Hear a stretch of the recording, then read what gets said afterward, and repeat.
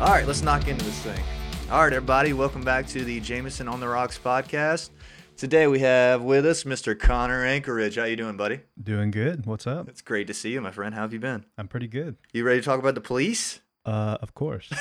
Do you like the police at all? Are they okay? They're decent. Man, they're all right. I mean, not necessarily one of my favorites. Yeah, but I know what you mean. Yeah, decent musician. You know what I mean? No, they're my favorite. That's why I had to call you in, my friend. This was actually your idea, and it was a great one because I just love talking about bands, and we pretty much talk about this band every time we see each other. Yeah, I remember kind of telling you when you had because I know you had the Eddie podcast, so he passed away. You had a tribute podcast. Absolutely. And I remember saying the way I proposed it was, if one of the police members passes away, God heaven willing, forbid. Please no. I wanted to be on the podcast. Yeah. And so when you texted me about it, I got a little bit scared for a second. Not gonna lie, I kind of looked it up and I was like, a few weeks ago when you asked me, when you proposed the idea, I was like, oh no. Hopefully this is just for fun. Okay, I had forgot that you said that. That if somebody died, you want to be on. Yeah. Fucking shit your pants right quick, thinking, oh no. A little bit, but no, I didn't think so. I figured I would know before that. Yeah, so. You'd have heard. Your spider sense been going off. Yeah. I mean, they are pretty old, man. I think they're older than Eddie and them. Andy is getting up there. Yeah, how old is Andy? Because he was 33 when he joined the band, right? Yeah, so he's about like 10 years older than the other guys. So he's got to be over 70, don't you think? Yeah, for sure, probably. Easily 73 would be my guess. Something like that, yeah. I would say so. I mean, their first record comes out in 78, 79? 78. Okay, I think so. And later in the episode tonight, fellas, we're going to rank the songs off that album. I had trouble picking which two to rank. I knew you'd want to do this one right here, but I can't do that one yet because I haven't gone deep enough into it completely yet. Like I'm a late bloomer on that one. Yeah. You know what I mean? Yeah. I was going to say first album and Synchronicity. Dude, I love Synchronicity. I thought you didn't like that one, though. Well, the thing, I kind of wanted to do it as like a sort of first album, last album, like sort of maybe do the first one and then kind of maybe talk a little bit and then do the last one. I was under the impression that you didn't like Synchronicity completely. Because arguably, I can't give it away, but arguably it's one of my favorites. You know what I'm saying? Yeah. Well, no, it's not fair to say I don't like it necessarily. It's just, once you said Zenyatta, I agreed with that one more because you always say you like that one. So, I think so. Yeah. I was thinking maybe that was sort of your favorite or up there for you. So thinking like one of my favorites, one of your favorites. Yeah, gotcha. Be two good picks. And I mean, the number one, it's a great debut. You know what I mean? It's a fantastic debut. You know what I mean? And it was a late, Synchronicity was the first one I really came on to like through my parents. Like, you know what I mean? That's the easiest one to access, I think. And then you dig deeper and you see all the really good shit. You know what I mean? Yeah. I think it's funny that Synchronicity is called Synchronicity because it was like the most divided record they made. You know what I mean? It's kind of like an example of like Synchronicity if you kind of know like what all that is. It's really weird. But like, I mean, as a kid, I'm listening to like Every Breath You Take. I'm like, damn, this band is tight. They must really love each other. You know what I mean? Fucking psych. Recorded it in different rooms, etc. You know what I mean? Yeah, that must have been a rough time. You know what I mean? Yeah. I mean, I get it. I thought about it a lot. I think about it a lot for some reason. I understand each person's side. I think Andy's the neutral guy at the kind of, you know what I mean? Like the middleman. Yeah. When you say? Yeah, I would say so because Stewart, he's like an outspoken guy. He's not middle at all. Sting is like, he knows what he wants. He wants to get what he wants. And he's going to do it pretty much. And I would say Andy, he kind of did get the short end of the stick a little bit. Pretty much, yeah. A lot of the time. When we talk about Zenyatta and talk about Behind My Camel. Oh, yeah. You know, the Grammy Award-winning instrumental. Yes. The story behind that song. Andy really got kind of the short end of the stick. Tell me the story on it. Is it Sting wouldn't sting on that one? Is that right? Or yeah. What are the details? He was basically like, my understanding was that he just thought it was so bad that he just didn't even want to sing on it. And Stewart kind of was like, didn't really want to play on it. But he was like, sure, I'll give it to Andy. Yeah. And then the kind of the tale is that I've kind of heard is not necessarily true, is that Sting like hated it so bad that he buried the tape of it. I've heard this in the garden. Yeah, okay. I've heard later that Stewart said like there's no way he would have actually buried the tape. Yeah. Like it's way too expensive. I'd read that it was a joke. It probably was a joke. Yeah. It would be. I wish it was true, kind of, because it's just like funny. I could imagine Sting just being so exaggerated, like getting a shovel, digging the hole in France or wherever the fuck they were. Was that the France record? I think they made each one in a different place because I'm pretty sure they made Synchronicity on an island or something, right? Well, Behind My Camel was in Yada, so okay, so that'd have been. You might be right. Okay, Ghost in the Machine. The last two are the ones they did on islands, right? I think so. I want to say Give so. or take. I know. I mean, I've seen enough documentaries to know that it was not in England or America. You know what I mean? Yeah. Those two. Yeah, I think Zenyatta sure. was still in England. Gotcha. At least my understanding is. And I know the first three, they made them with the same producer. Am I right? I think so. What's the guy's name? Do you know?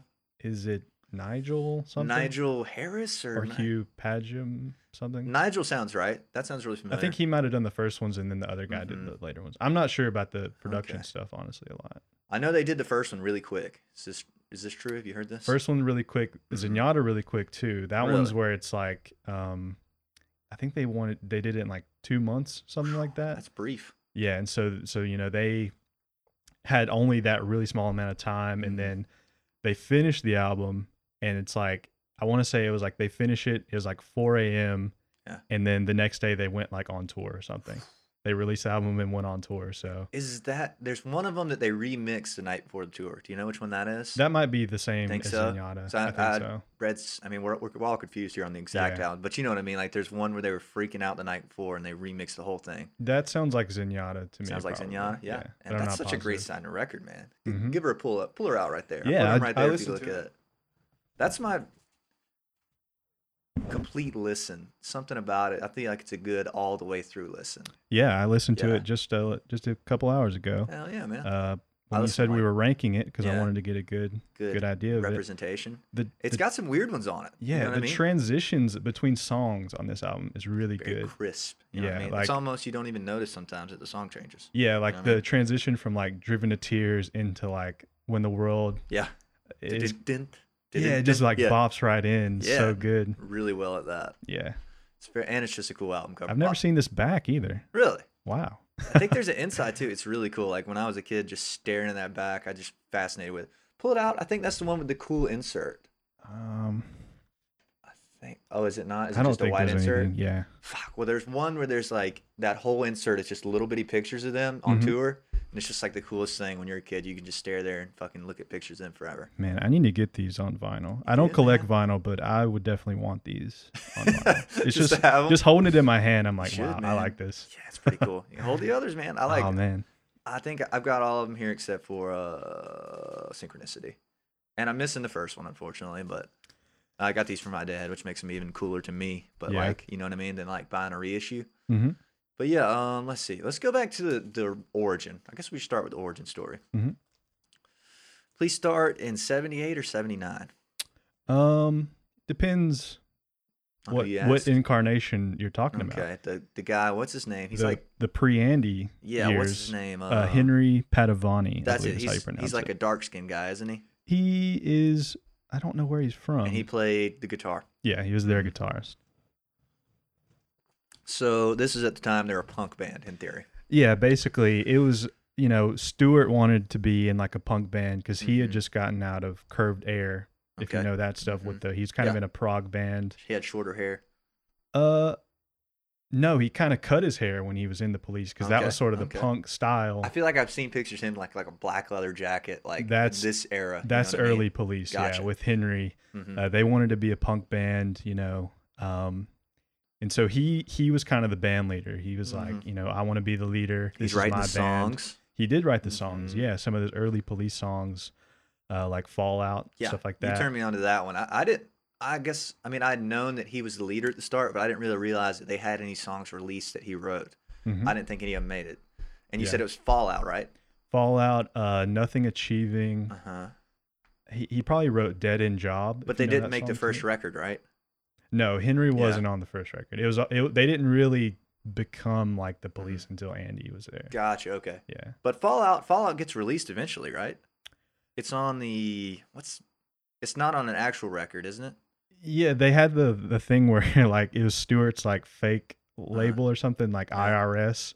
They named it after like they had like I think CIA, FBI, and IRS. Like they used the names as like their record labels and stuff. Yeah, because Miles like Stewart's brother Miles was like their manager, and the stuff about Stewart's dad being in like the CIA? The I've CIA. heard this, yeah. I don't know the details. So they kind of like did sort of a play on that of like acting like there's some kind of official government agency, because the band's called The Police. So it's like, we're the police. Our record is like the CIA. Like they really went with, they were really playing into the theme. I didn't realize until I watched Stewart's documentary how involved his brothers were in the whole thing. Like, I know there's Miles. I don't know the other one's name, but there's one that was the tour manager and one that was the actual manager, right? Yeah, I think Ian was the tour manager, and Miles, he's like a super businessman. Yeah. So he was already managing bands. Is this right? I think so, something like that. He was already kind of wanting to be in entertainment. Yeah.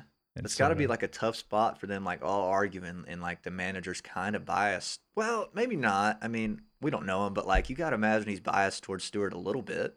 It's his brother. Is he not like, man, fuck this Sting guy. He's not letting Andy or Stewart get any songs on. Well, I think you could see that, but I think as like being a big Mr. like hotshot Hollywood guy, he could see Sting's like talent pretty much once they hit on with like Roxanne and stuff. Once is it true? Sorry to cut you off, but is it true that I think it was Miles is the manager, right? The main one that Sting played him Roxanne. He told him it was a classic. Have you heard this? I feel like I heard this in an interview that he said that Sting played him Roxanne. He said, "Congratulations, boys, you've written a classic." I want to say it's either that or it might be the opposite of that, where he heard it and said it was bad, and because it was like they had like an original version, which was like a bossa nova. Yeah, that's it. And it was kind of like they couldn't really get it, but then once they like hit it like the way it is now, I think that maybe that's when he was like, okay, this is pretty good. Yeah. Okay. Interesting. So continue on what you're saying. Sorry, I cut you off. I had a thought that hit me hard. What I was talking about. I think once he recognized that Sting was like a really talented guy, he was probably, more balanced. Could see the talent in the three guys, where he wasn't trying to like, start any more conflict than there already was. There was plenty going. Yeah. So I know he had flown during Ghost in the Machine, or maybe after Ghost in the Machine, he had flown to the studio because they were arguing so bad. And he'd like say, "Come on, guys, we gotta fucking get this together and make this record." You know what I mean? I'd heard this. Probably. Yeah. Probably something like that. There's so many interviews that we. Yeah. We're not fact checking here. We're just rolling with it. Yeah. I mean, I've seen so much stuff that it's hard to get all the tiny little details. Favorite documentary? Well, does Sting have one? I haven't seen the Sting one. Probably. I don't know. I've seen Andy's and I've seen Stewart's. I don't think he's made one. Yeah. Like Stewart has made one. Andy has made one. Because they were into the whole film thing. And like pictures. Yeah, you know yeah. Andy still to this day is like kind of a big photographer and all that. And then Stewart, he kind of like he had like his camera that he had. The Super 8 thing. Yeah. So all the footage in that one is pretty cool, like behind the scenes. Thank God he was filming that stuff, dude. You know what I mean? Like that stuff's just gone. A lot of bands like film was expensive back then. You know what I mean? So bands like wouldn't film. Like I read this about Van Halen that like. They have very few shows filmed in a 9-year run because film was expensive and you had to hire a film crew. I'm like, yeah, fuck, man. I know. It's like, You're killing me though. Yeah. Shit, I would love to see some of that stuff. You know what I mean? Yeah. Have you seen both of them though?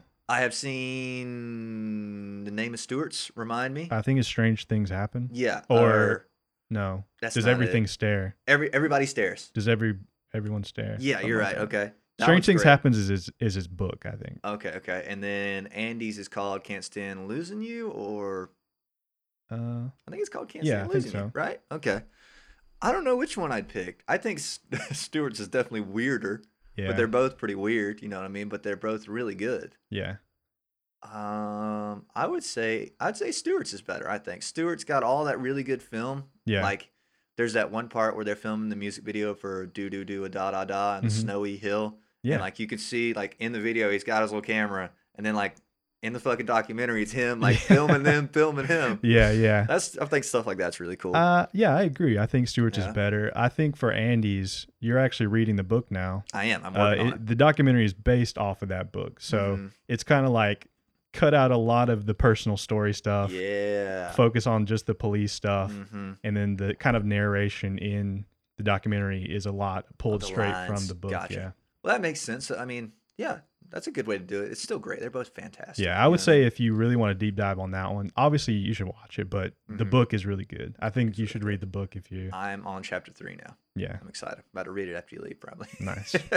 But yeah, okay. Another favorite thing about Stewart's is the footage. Like he talked a little bit more about the origin, I think, than Andy did.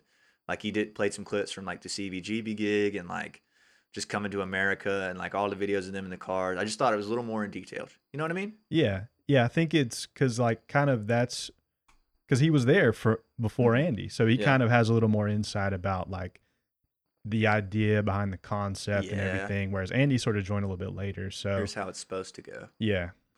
I kind of wonder, like, I didn't know that Sting wrote the intro riff for Message in a Bottle. Did you know this? I'd wondered how much of the like actual guitar that Andy writes, because surely Sting brings him a song that's pretty much fairly complete. Yeah. And I'm just wondering, does he fucking rip out those gnarly like little stretches that he does, or does Sting have like a really guideline on it? I guess there's no way to know, but like I was just curious if you had any thoughts on that. Yeah, I don't know. Are you like 100% on that Sting wrote that? Do you think he like wrote the chord progression and then kind of Andy did the more of the riffed it? Or? I'm pretty sure. I'm about 90% sure that I saw a video where Sting's talking about they were in the back of a bus. And he wrote, I've heard that, yeah. So I'm thinking that Sting wrote that. Yeah. Because he plays guitar. You know what I mean? Yeah. Yeah. I don't know. Either way, great riff. Yeah. But so Stewart, I mean, it's tough for Stewart. Like the whole scenario is tough for Stewart here. I can't imagine, but like I can't imagine having your band and losing your band pretty much. You know what I mean? He kind of lost his band in a way. Yeah. Maybe not in the early days, but kind of towards the end. It took a while, but I mean, eventually it was kind of more post 1980, would you say? I'd say post 80. Yeah. Pretty much. Starting at Ghost. After Zenyatta, yeah. Yeah, okay. Gotcha. So, I mean, there's really nothing he can do though, man. You know what I mean? He's not singing. Yeah.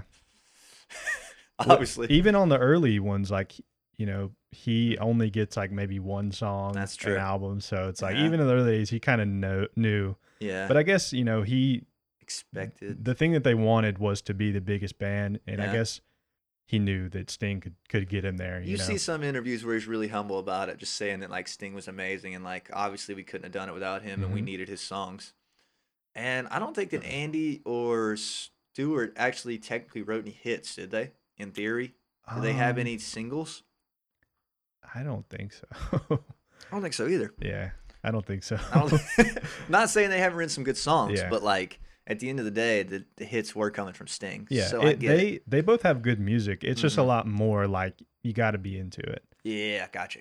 Like I'm pretty big into like the Stewart stuff. Yeah, he's the like instrumental stuff. He's like my favorite musician, probably ever. I love it. Not just my favorite drummer, but I like his music, his compositions afterwards, and everything.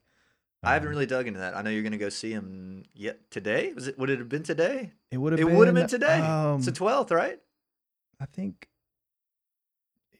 last Friday. Oh, okay. Sorry, I thought for on some the reason 7th, I believe. Yeah. Okay. Well, it got literally moved to next November, which was a huge bummer. Yeah. And it was going to be Stewart playing drums with a symphony, right? With Atlanta Symphony Orchestra. That's dope, man. Yeah. That'd have been so cool. Playing police songs. I bet they sound just absolutely gnarly on a string arrangement. You know what I mean? I bet they sound absolutely sweet. You know what I mean? I've seen some videos, but I didn't want to watch too much of them because I didn't want to like spoil it or anything. And Stu's just ripping it back there. But what I've heard is really, really cool. I believe it. Yeah, I could see that for sure. Let's talk about Stewart for a minute. Yeah, dude, he's so like different. You know what I mean? Like I like to say he's a subtle, like very subtly badass. You know what I mean? Yeah. He never has a drum solo. Never. He's never playing anything that sounds unplayable, like Neil Peart or whatever. You know, he's never playing anything too crazy, but just something about him just hits so different. It's so good. Yeah, it's like he's really the first drummer that actually made me want to play drums. I love that, man. Like not just appreciate drums, you know, like all the legends. Yeah, just connected. Yeah. It's crazy how some musicians are like that. Like just want to just like people be crazy about somebody and you won't get it, and then somebody else will just like it just makes sense. You know what I mean? Maybe that's how Eddie is for you on guitar. 100%. It's like you listen to the album and you're like, I got to play drums right now. You know? It's like, oh my fucking goodness, how is he doing that? I want to do that. Yeah. And then you just worship the ground they walk on, pretty much, like looking up fucking guitar amp settings, and you know what I mean. I can tell you what guitar he used on what records, you know, stupid shit like that. But like, you know, it is. I love the way he plays too, man. And I didn't really notice it when I was a kid, but like, I mean, surely once I got to like middle school, I was like, this motherfucker is playing like, and it's like really, I won't say groove. I guess it's groovy.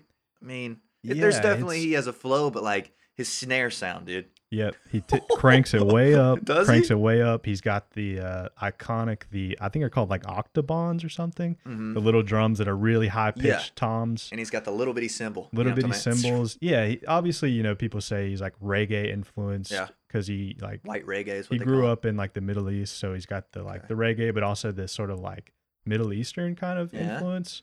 It gives him like a different sense of rhythm where like he'll just emphasize things just differently than I feel like other people would. And he can do little, I mean, like he's never like too flashy. Not that being flat, there's nothing wrong with being flashy, but like he's always like yet again, like a subtle flash, you know what I mean? It's like you can hear his chops without him even like really using them. Standing up behind the kid going like, you know what I mean? Like he's really subtle about it, you know what I mean? It's like you can just hear it. It's just obvious, you know what I mean? So good, man. So and just the parts that he writes for his songs, like you can tell it's like, you know, the parts are really like sort of good fit with the song, basically. Like, and usually intricate without being too like messy, you know what I mean? Like he'll always fit whatever Philly's doing in time, you know what I mean? Yeah, like he's a good feel drummer as well as being a good like player. Just holding. I like the intro to When the World Is Coming Down, like the just that like slap in. Yeah, that's a really good one. Good example.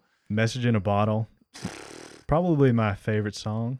I love it, man. Probably. And on the record, verse 2 is like not much is happening, right? He's doing some little like tings around with the cymbals and stuff. Is that right? What? Message in the Bottle, verse 2. I think this is interesting. Yeah. He does like, that's why I love it. It's like this perfect dynamic progression. Like the first verse, he's playing one thing. Second verse, he's playing one thing. Yeah. Third verse, he's playing another thing.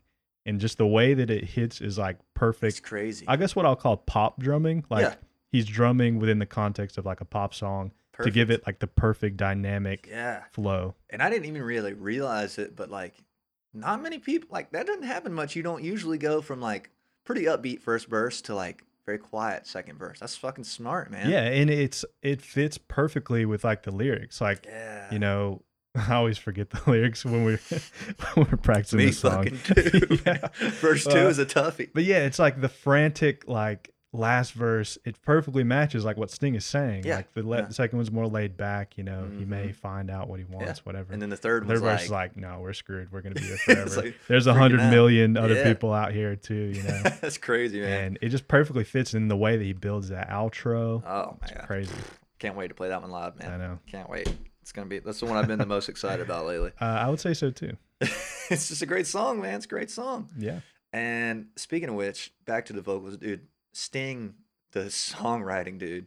The imagery. I don't know if anybody does it better than he does. Yeah. Think about songs like Message in the Bottle. You can fucking like, you almost imagine yourself being on an island and like you can see 100 million bottles. Like when I think about it or when I hear it, like I can fucking imagine being there.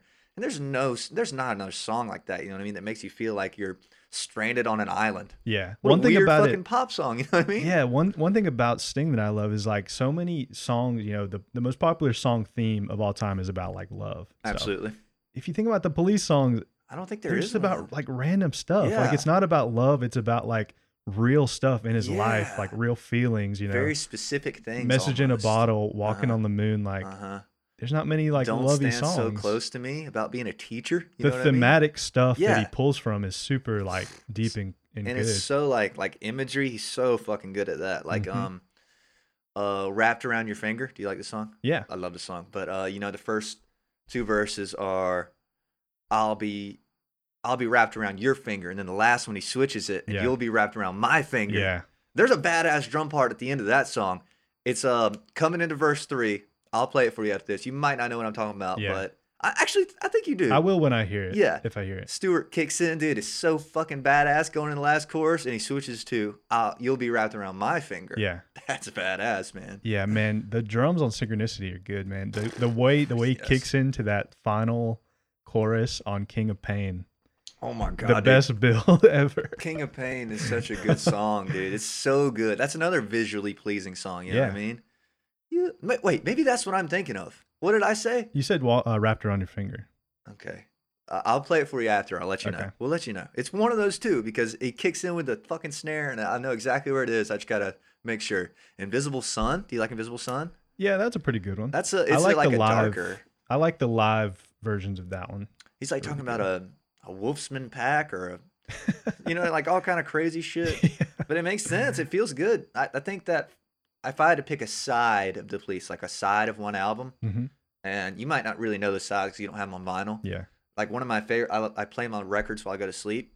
The first side of Synchronicity is like the perfect go to sleep record. What's the last song on the first side? I think it's Invisible Sun. I think it's that's not on Synchronicity. Okay, sorry, King of Pain. That's towards like the end. Hold on, I'll look it up for you. I got it because I always put it on. Are you sure Invisible Sun's not on there? Not on Synchronicity. It's on Ghost of the Machine. Hold on, Synchronicity. Side 1. Let me read these off to you. Would it be Every Breath You Take? Is that Every Breath You Take is the first song on that side. Another thing I've noticed about them is they always put their best song first usually, which I think is smart. Don't you think? Yeah. They're really good about that. That's something I was going to get to on the rankings is something about the first song and the last song are always like a certain kind of have a certain vibe. It's just smart, man, because like you can really catch somebody with the first song. You know what I mean? Get them to keep listening. A lot of bands are like their best song will be like 9th on the record. And it's like, well, if I make it there, you know what I mean? Back then, you know what I mean? You had to skip aside. All right, it's Every Breath You Take, King of Pain, Wrapped Around Your Finger, Tea in the Sahara. That's side 2. I thought you said side 1. Okay, hold on. Oh, you do know your sides. How do you know your sides if you don't have the records? Well, I mean, I've listened to it so many times. Okay, that's right. Side 2 is my favorite side. Okay, yeah. That album is so backloaded. Like all the bangers are on the side. Yeah. Okay, yeah. So I was thinking you like the side with like Mother and Synchronicity 1 and 2. I'm on side 2. Okay. Side 2 is my good listen. My like, I can really fade out with this. Like, you know what I mean? That sounds actually like a great time. It really is. So start it with Every Breath You Take. Every Breath You Take. Yeah. I might have to go to sleep to that. You do, man. I'm telling you, that's a great side right there. King of Pain's such a fucking great song too. So is Wrapped Around Your Fingers. Is there another one on there that I'm not thinking of? Is just those 4? Just those 4 on the front side. And then side 2 is Synchronicity 1, Walking in Your Footsteps, Oh My God, Mother, Miss Grand. Ooh, I don't know what that word is. Radinka. Synchronicity 2. And Synchronicity 2 is my favorite of the 2, I think. Of 1 and 2? Yeah, out of 1 and 2. What do you think? Yeah, I agree. What? That's such a good song. Yeah. You pointed it out to me because I didn't know the name of it. Yeah. I mean, I knew it, but like I didn't know it. That song was like a pretty big hit. I feel like that's kind of like the music video. He looks really weird. He looks like a Satan. Yeah, because the whole vibe of the song is like about the like Loch Ness monster or something, which is weird. So weird. It's like just so random, but so appropriate. I guess you know what I mean. Yeah. And then Ghost in the Machine. Ghost in the Machine is pretty dark, except for every little thing she does is magic. Is that right? Yeah. Okay. And Invisible Sun, you're right. That's on there. Yeah. Dark. Pretty dark, you know what I mean? Secret Journey. Pass it here. It should be in that stack. Let's see what else is on this. Great record. I'm not hating on it. I just think it's the darkest one, in my opinion. Let's see what we got. Read me off. We got first half, Spirits in the Material World. Good one. Banger. Every Little Thing She Does. Banger. Very good one. Visible Sun. Like I said, the live versions of that song are really good with the guitar stuff that he does on that. Hungry for You. Oh yeah. Getting into kind of saxophone stuff. Of the saxophone ones, I think Demolition Man. I like Demolition Man. My favorite of the saxophone ones. Man. Yeah, that's a banger. Yeah. Too Much Information. Can't say I like that song too. I can't say I could sing that one right now. I don't know it. It's okay, wait. Decide to start with Do Do Do. We're on Ghost in the Machine. Yeah. Oh, okay. Sorry. Go ahead. Too Much Information. Rehumanize Yourself. One World. Omega Man. Which is just... I've been listening to it since you told me to. The best Police deep cut. Secret Journey and Darkness. Secret Journey and Darkness is definitely the theme. Yeah, Darkness is an oddball. Yeah. Is this the one where they agreed to put all the slow ones on one side or something? Have you heard this? I haven't heard anything like that. I might have to send you the link. I'm pretty sure that they said one of these records they agreed to put all of these slower ones on the second side, which I guess that doesn't make sense for this one. Yeah. It might be a different one. I get Do Do Do. I get like Ghost in the Machine is kind of the one that I get mixed up. You know what I mean? Like I thought Do Do Do was on there. Yeah, it's a super mixed bag. Like it's so weird. Like how you have the like Sting saxophone ones, and then you have like Every Little Thing She Does. None of the songs. It doesn't fit as like an album. It really doesn't. Yeah, it's not a listen. It's a good listen because it's like a good mixed bag, but as kind of like a whole piece, it doesn't feel consistent or like Zenyatta Mandata. The whole thing feels right. Yeah, you know what I mean. It's probably the least consistent of all their albums. Still, I mean, still great record. Yeah, you know I mean? We're hating on it, but still fantastic. Not hating, but digging in. Is that the one with the thing you're talking about? Yeah, here we go. I got you. Wait, maybe not. Nope. This is with the gigabyte. This is the 80s, you know. Everything was really technological. You know? The whole synth thing was coming on strong. I think it's funny that our parents leave the records in the wrappers. You know what I mean? Like you see the wrapper? Yeah. They just peel it out. We would never do some shit like that. You know? Never. We just send it. You know what I mean? Fuck, I don't think I have the one. I guess it's Synchronicity. Anyways, and what do you know about this cover here? Anything? Yeah, it's their 3 heads. Yeah, I didn't know that for a while, man. Like I've had this record forever. I mean, I probably couldn't tell you which is which. If you had, I mean, this has got to be Sting with the hair pulled back. You know what I mean? Probably. But what the fuck is? I don't know what's going on in that far right one. Is it? What's it supposed to be? Is this hair hanging down, and hair like Andy's pulled back? Yeah, I think so. Maybe. I know this one is definitely Sting. I've read probably. That. Yeah, because he had the little mullet going on. You know what I mean? I don't know what they were thinking with this album. It's very 80s, like coming of age technology thing. You know what I mean? It's a weird one. Yeah. It's cool though. It's cool. Yeah. Cool. Everybody get a glance at this right here. It fits even if you don't know what it is. Yeah, right? Yeah. It's a very, very cool cover. There's a bunch of cool like. I watch a lot of Ghost in the Machine like tour dates. I don't know why I just watch that era a lot. Even though it's not really my favorite, but like they have some really cool shirts with this shit on it, like hoodies and shit. I'm trying to get one. I don't have any good Police merch. Me either, man. Because you don't see it. Well, I mean, you don't see it at rock and roll stores or anything. You know what I mean? I want something that bad. Yeah. Like some really the Synchronicity cover is wicked too. I think I have it. Oh no, I don't have it. It's in my hometown. But the Synchronicity cover, you were telling me that there's more than one. Yeah. I had no fucking idea, dude. Yeah, I don't know when I found this out, but yeah, there's like, I want to say 30-something different Synchronicity covers. They're all kind of the 30? Same. I want to say there's 30. Holy shit. Because it's like every little picture that's on there, there's a cover where it's in a different spot, like top left, top middle. Like the bars are switched. The color bars are switched. The pictures are switched. So pretty much if you look it up, like, every one on Google Images will just be a different cover. I did look it up, and I was surprised. I didn't realize there was 30, but fuck's sake. Yeah. It was cool, because there's not like a base one either. There's not like one where they're printed more than others, is there? No, I don't think so. Yeah, because like each one's kind of special now. I was like looking for mine. I was like scrolling through. I was like, man, where the fuck's mine at? And that's I found it. That's why I cool. said, you showed me your albums, and I was like, you know, your Synchronicity cover is really cool. And I was like, I just like the particular one you had. Yeah, it's got the yellow in the middle. Yeah. Which is a cool cover either way. Like the blue, I guess, red and yellow. It's like a really light. Yeah. And they have some cool t-shirts from that tour too. Have you seen those? Like the little Synchronicity I've seen logo? some of them, yeah. I would like one like that. Fuck yeah, man. We're really geeking out now. We're getting deep. We're getting deep. To the merch. If you're all still with us, you know what I mean? We obviously like the Police. You know what I'm saying? So let's rank something. What do you say? Cool. Let's see how the poll's doing first. All right. It's got lower. We're at 58% Police right 58%? now. 58. Don't like that one bit. Let's see. Got a few it's Rush's. Nope, don't like that. Can people like reply with what they think it is? No, the only choice I gave was Rush. Because I figured that would be the only other one I'd hear.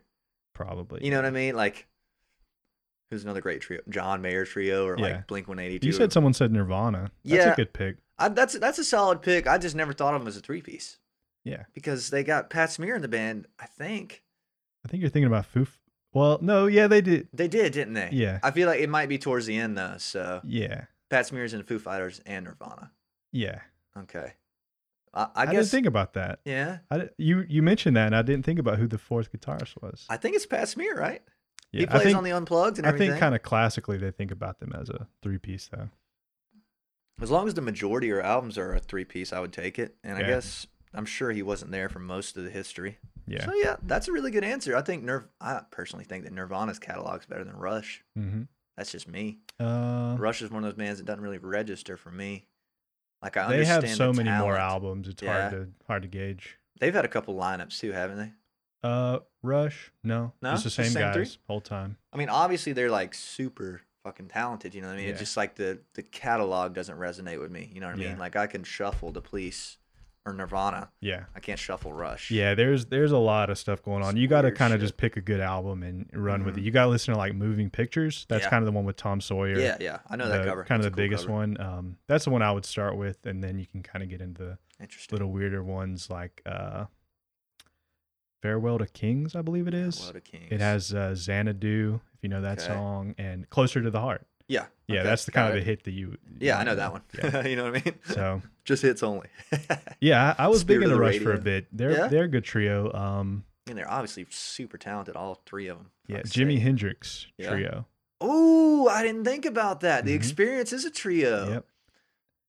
And the other kind of iconic one that comes to mind is Cream. Cream, yeah. Who's another one of my favorites. Ginger and who's the third guy? Jack Bruce. Jack Bruce. Okay. Okay. So these are all really good answers. Maybe I should have given more choices. Yeah. But is there a way to let people choose on Instagram? I will. I'll do another one where I could do like a quiz, but I guess I have to pick a right answer. Yeah. I'll just make the right answer to Police. I can't believe though. Still, people pick Rush more often now. No. Right now the Police are winning. Oh, it's 56% Police. Yeah. But compared to the Police and Rush, like that seems like I would. You'd expect the Police to do better. They have a lot more radio, a lot more mainstream without trying to be, I think. Yeah. You know what I mean? Like easy listens. I know girls don't like Rush, apparently. Have you heard this? That like their shows are like 95% dudes. Yeah, I could imagine that one. Police, on the other hand, probably 60-40 women. You know what I mean? Yeah. What do you think? Yeah, I can imagine this, especially seeing their live shows. They're screaming everyone. You know it, yeah. It's like something about in the Van Halen book, I think, reading it, it's like... What chapter are you on? Just curious. 2? I finished 2, chapter 2. Okay. So he said, like, the girls want to be with the band, and the guys want to be... Yes, that's the perfect band right there. The girls want to be with them, and the guys want to be them. I think the Police matches that. I think they were what does Andy say? He said, give me a break. I was one of the most eligible bachelor in the world or something like that. You know what I mean? They were the 3 most eligible bachelors in the world. Yeah. And, I mean, they look the same, too. That's what I think is cool. They kind of look similar. You know what I mean? With the blonde hair. A little bit. Like, you see the picture of them, they look like a unit. You know what I mean? Yeah. Like, there's no outlier, I guess. You know what I mean? Like, none of them are like, you know what I mean? Like, just different. They look the same. Yeah. Yeah? Same kind of, like, skinny, white guy, short blonde hair, kind of mullet. But they all have a little bit of, like, an iconicness to them, I think. Because that's kind of what the Ghost in the Machine is trying to, like, capture is, like, their iconic. I think that's... Maybe it doesn't do it too well because they don't look too. Oh, this right here? Yeah, where it's like not even their face. It's just like an icon of their face. Yeah. Okay. Like I get what you mean. If you saw the shape of their head, for instance, like you would know who they are. Yeah. And they're all real serious kind of in a lot of pictures. You know what I mean? Real mean mugging, like real badass looking dudes. I think they kind of look back to those like album covers as kind of corny, is what I've heard. Like really? Like Zenyatta, it just looks super like over serious, like you know. I love it, man. Yeah. I think it's cool. I think they're cool too. Yeah. That Sting's like, fuck this. It's just in this weird big triangle, like. He's like, fuck putting Andy's songs on here, man. Fuck this. That was another cool thing in Stewart's documentaries. He showed the photo sessions from this. It was like pictures of them looking different ways, and then finally the final shot. Yeah, I remember that. I haven't watched that one in a long time. I need to rewatch. Yeah, it was on. I had it recorded, VCR. You know what I mean? Yeah. Or not VCR, but like a DVR. So. Yeah. And it's not on YouTube. Yeah, it was on TV. I recorded it, and I worship that thing. Because in my hometown, we don't really have Wi-Fi, and I watch it a million times. It's so good. Dang. Yeah, cool. So, but it's not on YouTube. That's a bummer. I don't remember where I watched it. Yeah. I might have had to, like, go digging for it to find it, yeah. Well, let me know if you find it somewhere, because I don't see it on YouTube anywhere. Yeah, I'll try to see what I can do. Yeah? All righty. Sweet. I mean, Can't Stand Losing You is not on YouTube either. It's on Amazon Music or Amazon Prime. Have you seen this? Amazon has their own TV, and Can't Stand Losing You on YouTube, you have to pay $15 fucking to watch it. And I was about to do it. I was like, fuck, man, I haven't seen this forever. I want to see it. I don't remember where I watched that one either, but it's been a while. Back in the free streaming days, you know what I mean? No, I probably just dug around on the internet until I found like a free version or something. Then I went to Amazon Music. It's free on there, the whole thing. It's really good. I probably watched it in like terrible quality, 240p or something. You love it. It's just blurry as hell. All right, so let's get to ranking these. What do you say? Which one should we rank the first album first? Probably so. Do like the album rankings? Let's do let's do a separate album first. Let's do Outlandish no more. Okay. You got the rankings for that one? Yeah, I do. I think my top 3 might be kind of predictable. I think mine won't really be. Yeah. I think mine is going to be pretty predictable. I'm coming in with some hot takes on this one. I'm not gonna lie. All right. Yeah. I love to hear it. This is exciting. Maybe not. I don't know. No. We might have the same exact thing. I don't know. I think compared to mine's too obvious. Okay, if you say yours is obvious, I kind of know what you mean. Yeah, you know what I mean. Mine might not be so obvious. All right, let's start with number 10. What do you got, number 10? Born in the 50s. Me too, brother, man. Oh man, that song is just so lame. It just doesn't hit the spot. You know what I mean? No, I'm glad you said that because I was putting it down there. I was like, man, I hope Connor don't love any of these songs I put at like 12. Yeah. I think that might happen on the other one. Maybe right. I put some of your. Maybe not. I don't know. We'll see. It doesn't matter. What do you got, number 9? Number 9, Masoko Tonga. Okay, we're close on that one. I have Hole in My Life. Really? You don't like that song? I don't care for that one. It doesn't something about it. It's a little like I don't know what I'd say about it. I don't think I've like it just doesn't like in the first 30 seconds it doesn't resonate with me. Yeah. So I remember turn it usually. I remember when I first kind of started listening to Police, for some reason I put on this first album and I just clicked a random song. And it was Hole in My Life. And you love it? No. Well, no. That's what I was going to say. It made me like, because I was trying to get into Police. They were always this band that I was kind of like vaguely not really interested in. Yeah. And so I was like, I'm going to give it a shot. Puts on a random song and it's Hole in My Life. And it was like, not quite. And it wasn't until, like I said, my friend showed me the early stuff, like Nothing Achieving. I was like, okay, I need to listen to this whole album. Yeah. And then it hits Next to You, which is like, let's go. So that's a whole lot better than Hole in My Life. All right. What do you have at number 8? Hole in My Life. Okay, sweet. So we're really close here because my number 8 is Mesco Tango. How do you say it? Masoko Tonga. I like the song, but like I don't listen to it that much. Yeah, I like it. It's got the gibberish lyrics. Yeah, It's not in I can't tell language. a single word he's saying in the first thing. Other than Born in the 50s, though, this one was pretty hard because I like every other song. Yeah. Okay. From here up is like I like Hole in My Life. Yeah. Yeah. Okay. For me, number 7 up are all hits, in my opinion. Yeah. I agree. All right. Let's start with number 7. What you got? Hot take. Can't Stand Losing You. What? Yes. No, really? Yes. You don't like Can't Stand Losing You? Well, no, I said I like it. Okay, you like it, but why so low? I don't know. Something about that song just never quite hit. Like it's not as catchy as Roxanne. Mm-hmm. It's not as punky as the other songs. It's a little soft. Yeah, it just doesn't quite hit for me. I don't know what it is. Okay. I'll take that. I'm a little pissed, but I'll take it. Yeah, I was gonna say I told you I was coming in with the big take. No, I do love that song though. I think that's a really good one.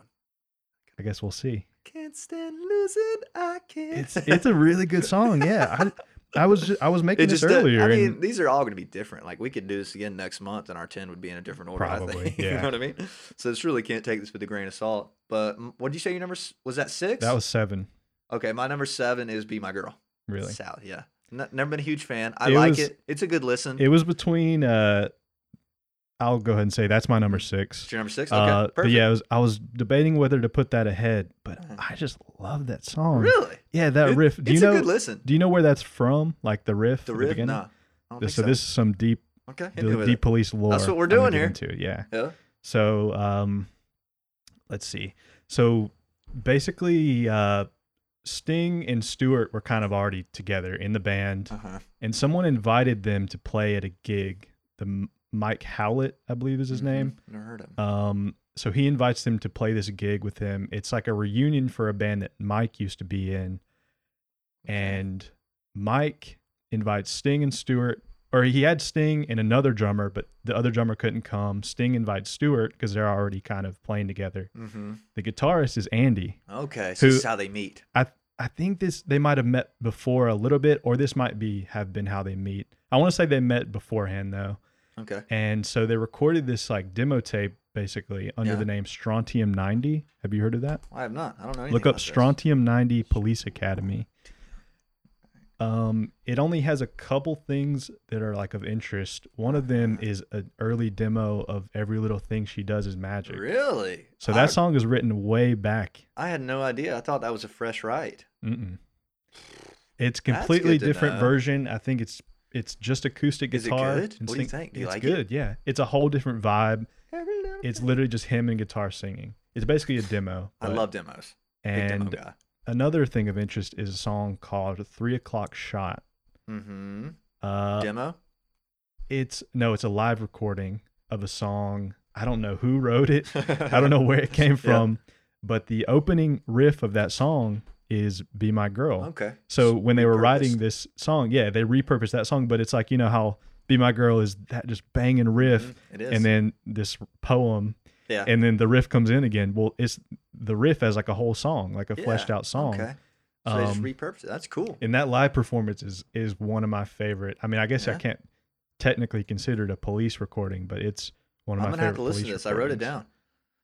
That sounds solid. I mean, that's a good song. But yeah, that's why I like that one so much. It's an easy listen. Is the 3 O'Clock Shot riff, and I like the poem. Obviously, it's not like a full song, but yeah, it's not like a masterpiece lyrically, but like it's pretty good. But the poem is it's good, great. Yeah, it's a good listen.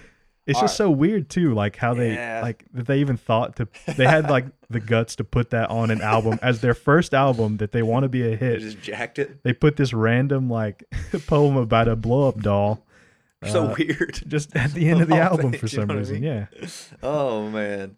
So that was number 7. That Be My Girl is my number 6. So what's your 6? I don't even want to. Dude, this one kind of hurt me, but I had to put it at 6. This is a great song.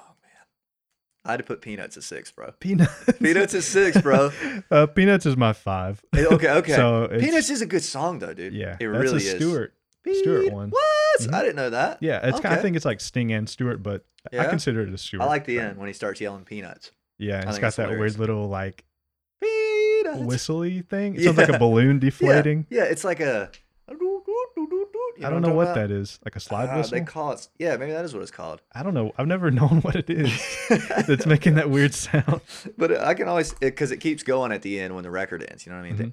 Or it sounds like a party horn. Yeah, like a party, like a prop. You know what I mean? Like something weird. But great song. I hated to put it that low, but these next 5 are bangers. You know what I'm saying? All right, what's your number 5? It's Peanuts. Okay, sweet. Okay, so wait, what was your number 6? Your number 6 was Be My Girl. Be My Girl. Okay. Number 5 was Peanuts. My number 5 is Truth Is Everybody. Nice. And I hated to put it there too because it's a great song. Yeah, that's the one that I always forget. Like I forget about that song. Then I listen to this album and I'm like, this song is great. It really is. This is a really great song. The vocals, like the way they layer on top of each other. It's really well recorded too. It seems like the guitar in the chorus, how he hits those like bright. It's kind of like how he hits in the chorus of Next to You. He just kind of hits these like really bright sounding chords. Yeah. It's really like spacey kind of. Yeah. It's not too fast. Like it's just a good song. Yeah, it's a banger. Sting really does have a great vocal on that track. Mm-hmm. All right, what do you got? Number 4. Roxanne. Ooh, that's pretty low, man. Come on now. Again, you just tired of hearing it? Is it like a thing that you've heard it so many times? I don't think so. It's kind of like Can't Stand Losing You. Yeah. It's like it's got a lot of energy, but not as much energy as the next 3, in my opinion. And I think that's what I really love about that early album Police is like punk almost. They just like they say in all the interviews, especially Stewart, he's like, we were trying to take over the world. Yeah. And on this first album, you can hear the ambition in their playing on some of these songs. Love that. I mean, that's pretty bold of a band to come out and say, hey, we're trying to take over the world. That's what I want to do. So that's what I really love about them is like that energy. And Roxanne has it as like a hit song, but I think the next 3, I don't know. They hit me more. I don't know. Okay. I like Roxanne. I mean, I talk about great imagery. You know what I mean? The whole prostitute thing. Like it's just a great song.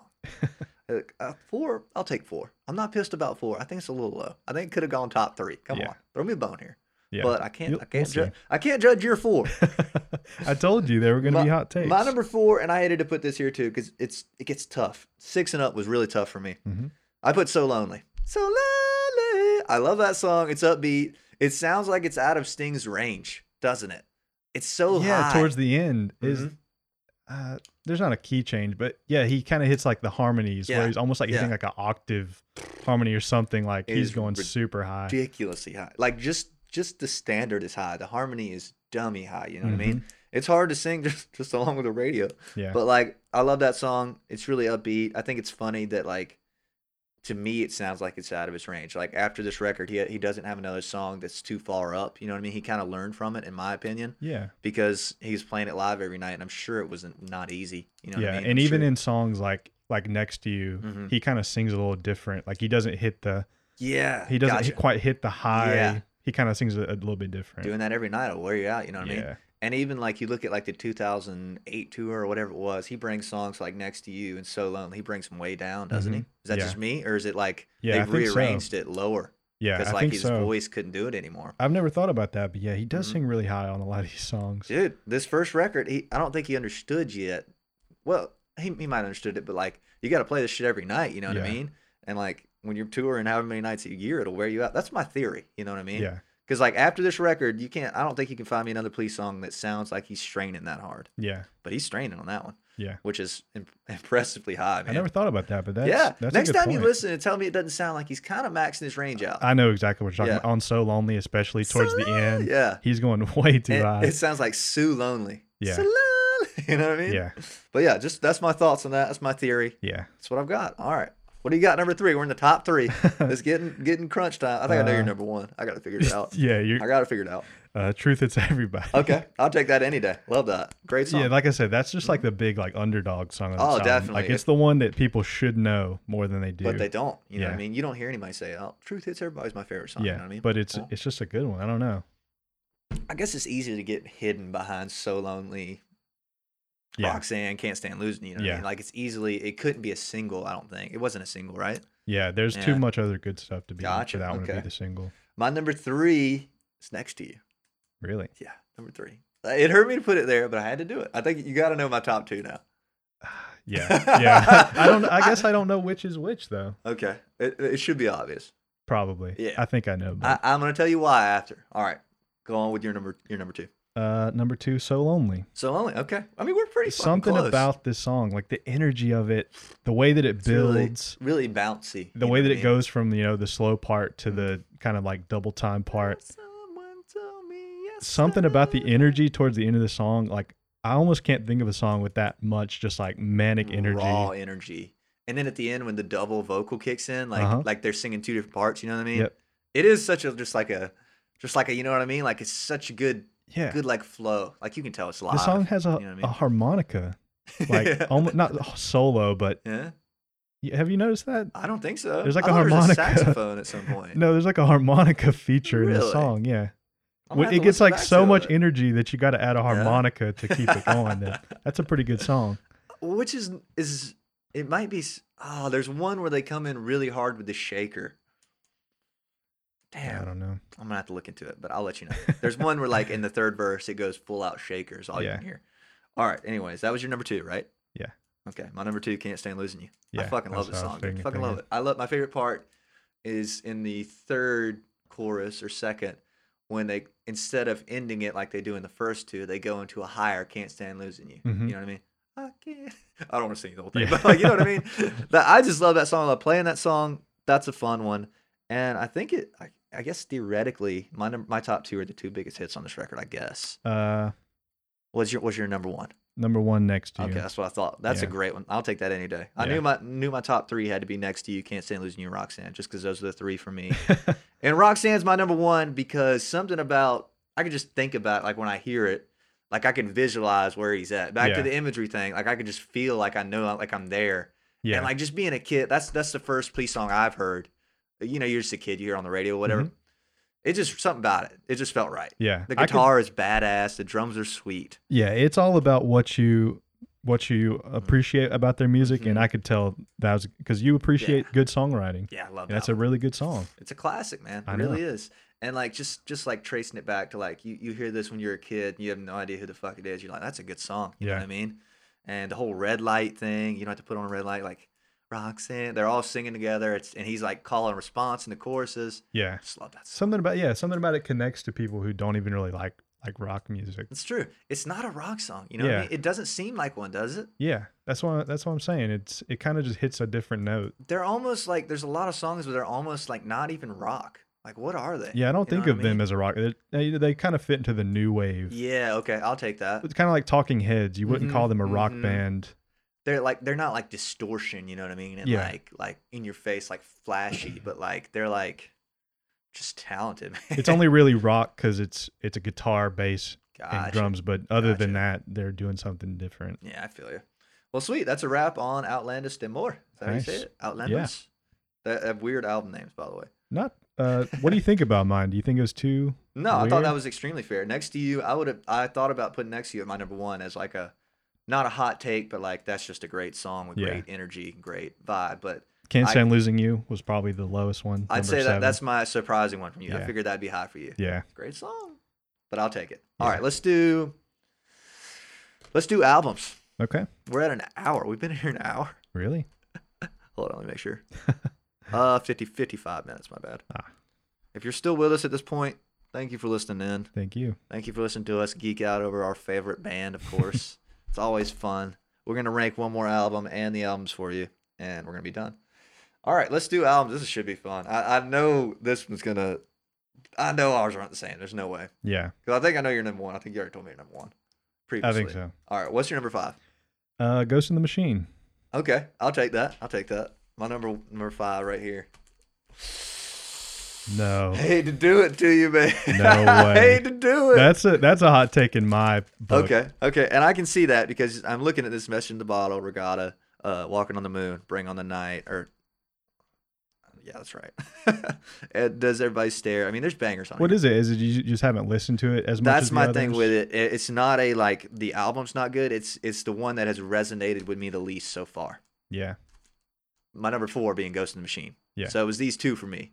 Now, I see that it's great, but like I haven't got all the way through it. You know what I mean? Sometimes albums take a couple times to process. And while I've been listening to this forever, it just hasn't hit me yet. So throw me a bone here. Yeah. I'll get more into it later when I talk about it. Okay, sweet. Yeah.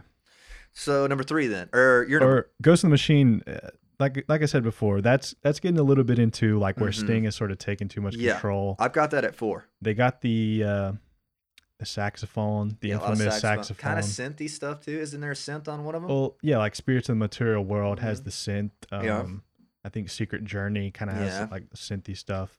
And Every Breath You Take, or Every Little Thing She Does has that whole like piano. Yeah, it's the first one where it's not just them three, kind of. Don't you think? I think so. Yeah. I mean, I'm sure they play the piano or whatever, but like it's just kind of a step out. All right, so what do you have at number? I've already asked you your 4. No. What's your 4? Synchronicity. Synchronicity. That's a hot take, bro. That's a hot take. And I can see it because, as we know, side 1 is not amazing, I guess. I mean, Synchronicity 2 is the best song on side 1, in my opinion. Yeah. But side 2 is really fucking good, man. Yeah. That makes up for it. Side 2 is really good. It's just, that album is just a weird representation of everything else. Like, it's almost like it kind of comes out of left field. Yeah. With all those softer songs at the end. It's definitely different. Like the thing you showed me was like a radio interview. Mm-hmm. They were talking about that, kind of how like a song like Every Breath You Take is a real, like, is a big risk. And I see that is kind of what Synchronicity is like, is a real risky album that's like a weird direction for them to go in after. And I started liking it a little bit less when I found out like they recorded it separate and all that stuff, because that kind of stuff matters to me a little bit. But like, why did that make you like it less? Well, it made me just like when you're a kid and you're listening to it, it's like, oh, this band's awesome. They're fucking tight. You know what I mean? And then like now that I know that like they pretty much could stand each other's guts at this point, it kind of takes a little bit of something away from it. That being said, it's still amazing. Yeah. I think that side too. I kind of think that makes me like it more. Really? With the everything about the Police, the more context has made me like them more. Just something about it where, you know, they chose to go out at the height of their career with the biggest song, Every Breath You Take, and then they're like, you know, we're done for, you know. That's crazy. They could have kept going. They could have went in new directions. Could have burned out. But I just have a good regard for that album, even though I put it so low. Yeah, I like highly regard that. I mean, Regatta's at number 5 and Ghost is at 4. These are all 5 are fucking great. You know what I mean? Like we have to rank some of them low, but they're all fucking fantastic.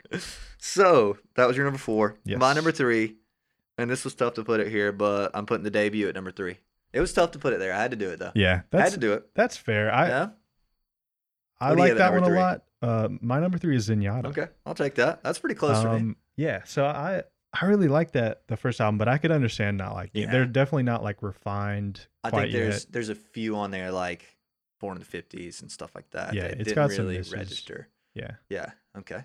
So your number 3 is Zenyatta. Okay. What is it about Zenyatta that puts it number 3 for you? In my opinion, really nothing. Really, just that it just comes after the next. You like the other two's better. Yeah. Okay. I can't necessarily think of anything too bad about it. There's some at the end that are kind of hit or miss. My thing, I think this is the best album. Like the songs sound consistent, in my opinion. You know what I mean? Listening to it earlier, I kind of agree. Yeah, like they all have a similar vibe in a weird way. Maybe not the absolute absolute best in my opinion, but I think it's a really good listen. Like it's an album. Way through. Yeah, you know, it's not a bunch of singles. You know what I mean? Or like a bunch of songs that were just thrown together. Like it seems like it's written for this, which is surprising because it kind of was like a bunch of songs. I'd heard stuff like together. Sting was like showing Stewart through the drums as they played it and stuff. Like here's your fill or whatever, or here's your change, which is crazy because they sound pretty fucking tight. Yeah. Won a Grammy for one or two of them. Grammy for Andy's song, I guess. Yeah. Which is cool. All right, so number 2, what you got? Number 2 is Regatta. Regatta? I'll take that. I mean, I just haven't got into it, like I said. But what puts it number 2 for you? Number 2, I think that's probably what I would pick as like the best album. Okay. It's kind of what I've kind of talked about it before. That's when I think is their creative experimentation peak stage. Because I've heard Stewart talk about in interviews where it's like they do the first album, they have hits. The second album obviously is a big toss up. Yeah. They put out the second album that also has hits. So now they have to keep that chain going. They're confirmed. So this is the album where they're still free to go crazy, do what they want. But now after this album, they have this expectation to have a lot of hits. And that does change the songs on this album. Exactly. I mean? So the rest of the albums, that's kind of why they're so hit or miss, because the songs are either really good or they're kind of so-so. That makes sense. But on this album, there's a lot of Too Big without You's on there. That's a great song. Really good song. But the bed's too big without you. Yeah, that's a good one. But this album is what I say is like their creative peak. Like they were hitting on all reggae cylinders, rock. Gotcha. Elements, all the elements that make them the Police are on that album. And I'll take that any day, man. And I think sprung from the juices that were flowing on that album, in my opinion. Back to the imagery for like the 10th time, walking on the moon. Good one. Feels like you're walking on the fucking moon, man. Yeah. Do you know like the origin of that song? No, tell me about it. Something like Sting was, I think he was like drunk or something, and he was playing that bass line, do do do. Yeah. And he said, walking around the room, and he was just walking around the room, and then it became walking on the moon. He was like, do do do, walking on the moon, walking around the room. That's dope, man. Yeah. I didn't know that. That's a top tier for me. We should have ranked our favorite 10 Police songs, but that took me a minute to figure out. Yeah, that would have took me a while. That would have been a good one. There's always next time. So let's see. That was your number 2. My number 2 is Synchronicity. I really love the second side. First side is weak, but I think the second side is so good that it makes up for it. Yeah. I didn't know if that would be your number 2 or 1. I thought about it. Yeah. Thought about it, but I couldn't do it. Yeah. So you know my number 1 now. Yeah. What's yours? What do you think about the kind of weirder songs on that one? What do you think about Mother? On Synchronicity? I think I can, when I play it on my vinyl record, I think I can listen to them and like kind of tune them out if I need to, but I don't think any of them are bad. You know what I mean? Like I don't think they're bad, but like when I hear them, they're not stuck in my head. You know what I mean? What do you think about them? Mother's a weird one. That's an Andy weird one. Yeah, I've heard this. It's a weird right. Yeah. Some sort of details. That's as much as I hate to say it, it's kind of like a little bit good that they didn't they held back the reins on Andy, because he would have went all out crazy. Was it crazy shit? Yeah. He's a weird guy. What I think the little that he gets away with really helps, especially on albums like Zenyatta, where think about like the guitar solo in Driven to Tears. Driven to Tears, yeah. It's just a weird like, it's like, it's like all over the place. But when he gets like a full song, he kind of goes full Andy and gets like, he's like, this is my shot right here. Yeah, I like Miss Gradinko though. Miss Gradinko. That's a Stewart one. Okay, that's on Synchronicity. Yeah, I feel like I'd have to hear it. Yeah, I guess I spend so much time on side 2 that side 1 kind of goes under the rug for me. Yeah, but side 2 is so good. Yeah, it is good. So good. What do you think about Murder by Numbers? Murder by Numbers, I like that one. I think it's a good listen, but I'd say it's top tier on that first side. You're right when you say? I think Synchronicity 2 is the best one on that side. Well, you're still talking about Synchronicity, right? Murder by Numbers is like the ending, the sort it's of on like side 2? Mm-hmm. I'd have to hear it. But I don't know if it's actually on the record. It's kind of like a secret. I thought we were saying bonus track. What was it? Let's see. I still got it here. Side 2 is Tea in the Sahara. I like that one a lot. Side 1, let me find it for you. Murder by Numbers, it's like, I don't know if it's like a re-release or something. Maybe so, because I don't see it on the side 1 or on side 2. It's like the end of Synchronicity after Tea in the Sahara. I've definitely heard it in the This Is the Police playlist on Spotify. That's where I've heard it. I've never been big on that song. I just wondered what you thought about it. I thought it was a good listen. I don't think it's amazing. You know what I mean? All right, so let's do your number 1. What's your number 1? I already know it. Yeah, Outlandos. Yeah, I'll take that any day. It's a fucking great debut, man. It really is. And I'll take that. You got easily 6, probably 7. I mean, even the average fan could see 6. You know what I mean? Bangers. Yeah. Just straight bangers. Yeah, I think even Whole of My Life, like they brought that song back on the reunion tour. Oh, okay. Which is a surprise one, yeah. Yeah, it's surprising. You know what I mean? If you've listened to Certifiable, I have. Like the live album. I think isn't that the one that's in Rio though?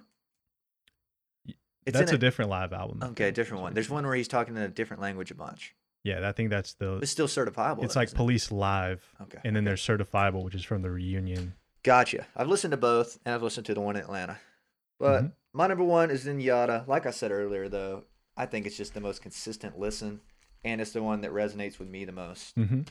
Which is just pretty much what we're doing, picking our favorites. You know what I mean? I think liking the first one the most is kind of a hot take. Like it just has a lot of personal. I like the cover of it. The cover's cool. Do you know there's like different versions of that one too? What? Where the police is in different like colors. Oh yeah.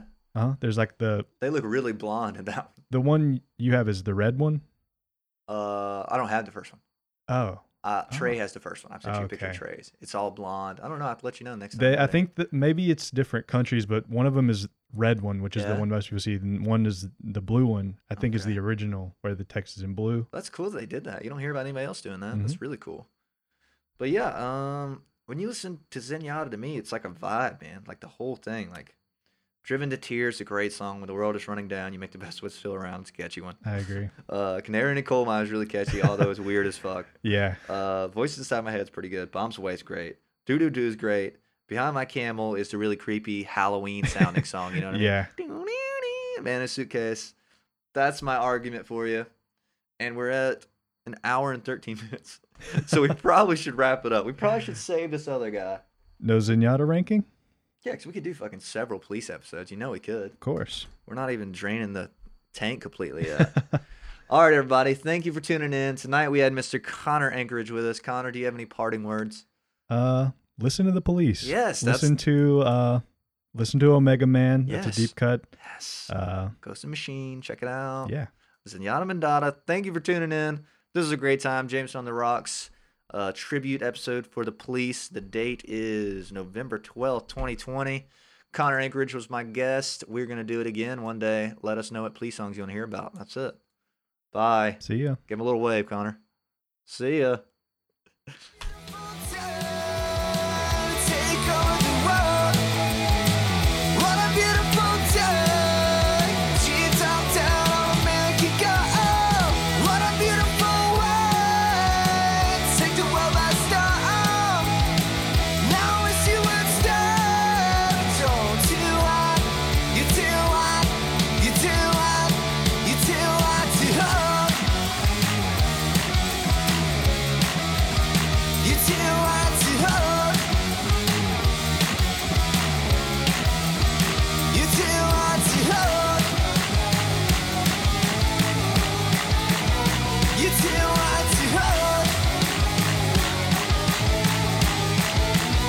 You too hard to hold.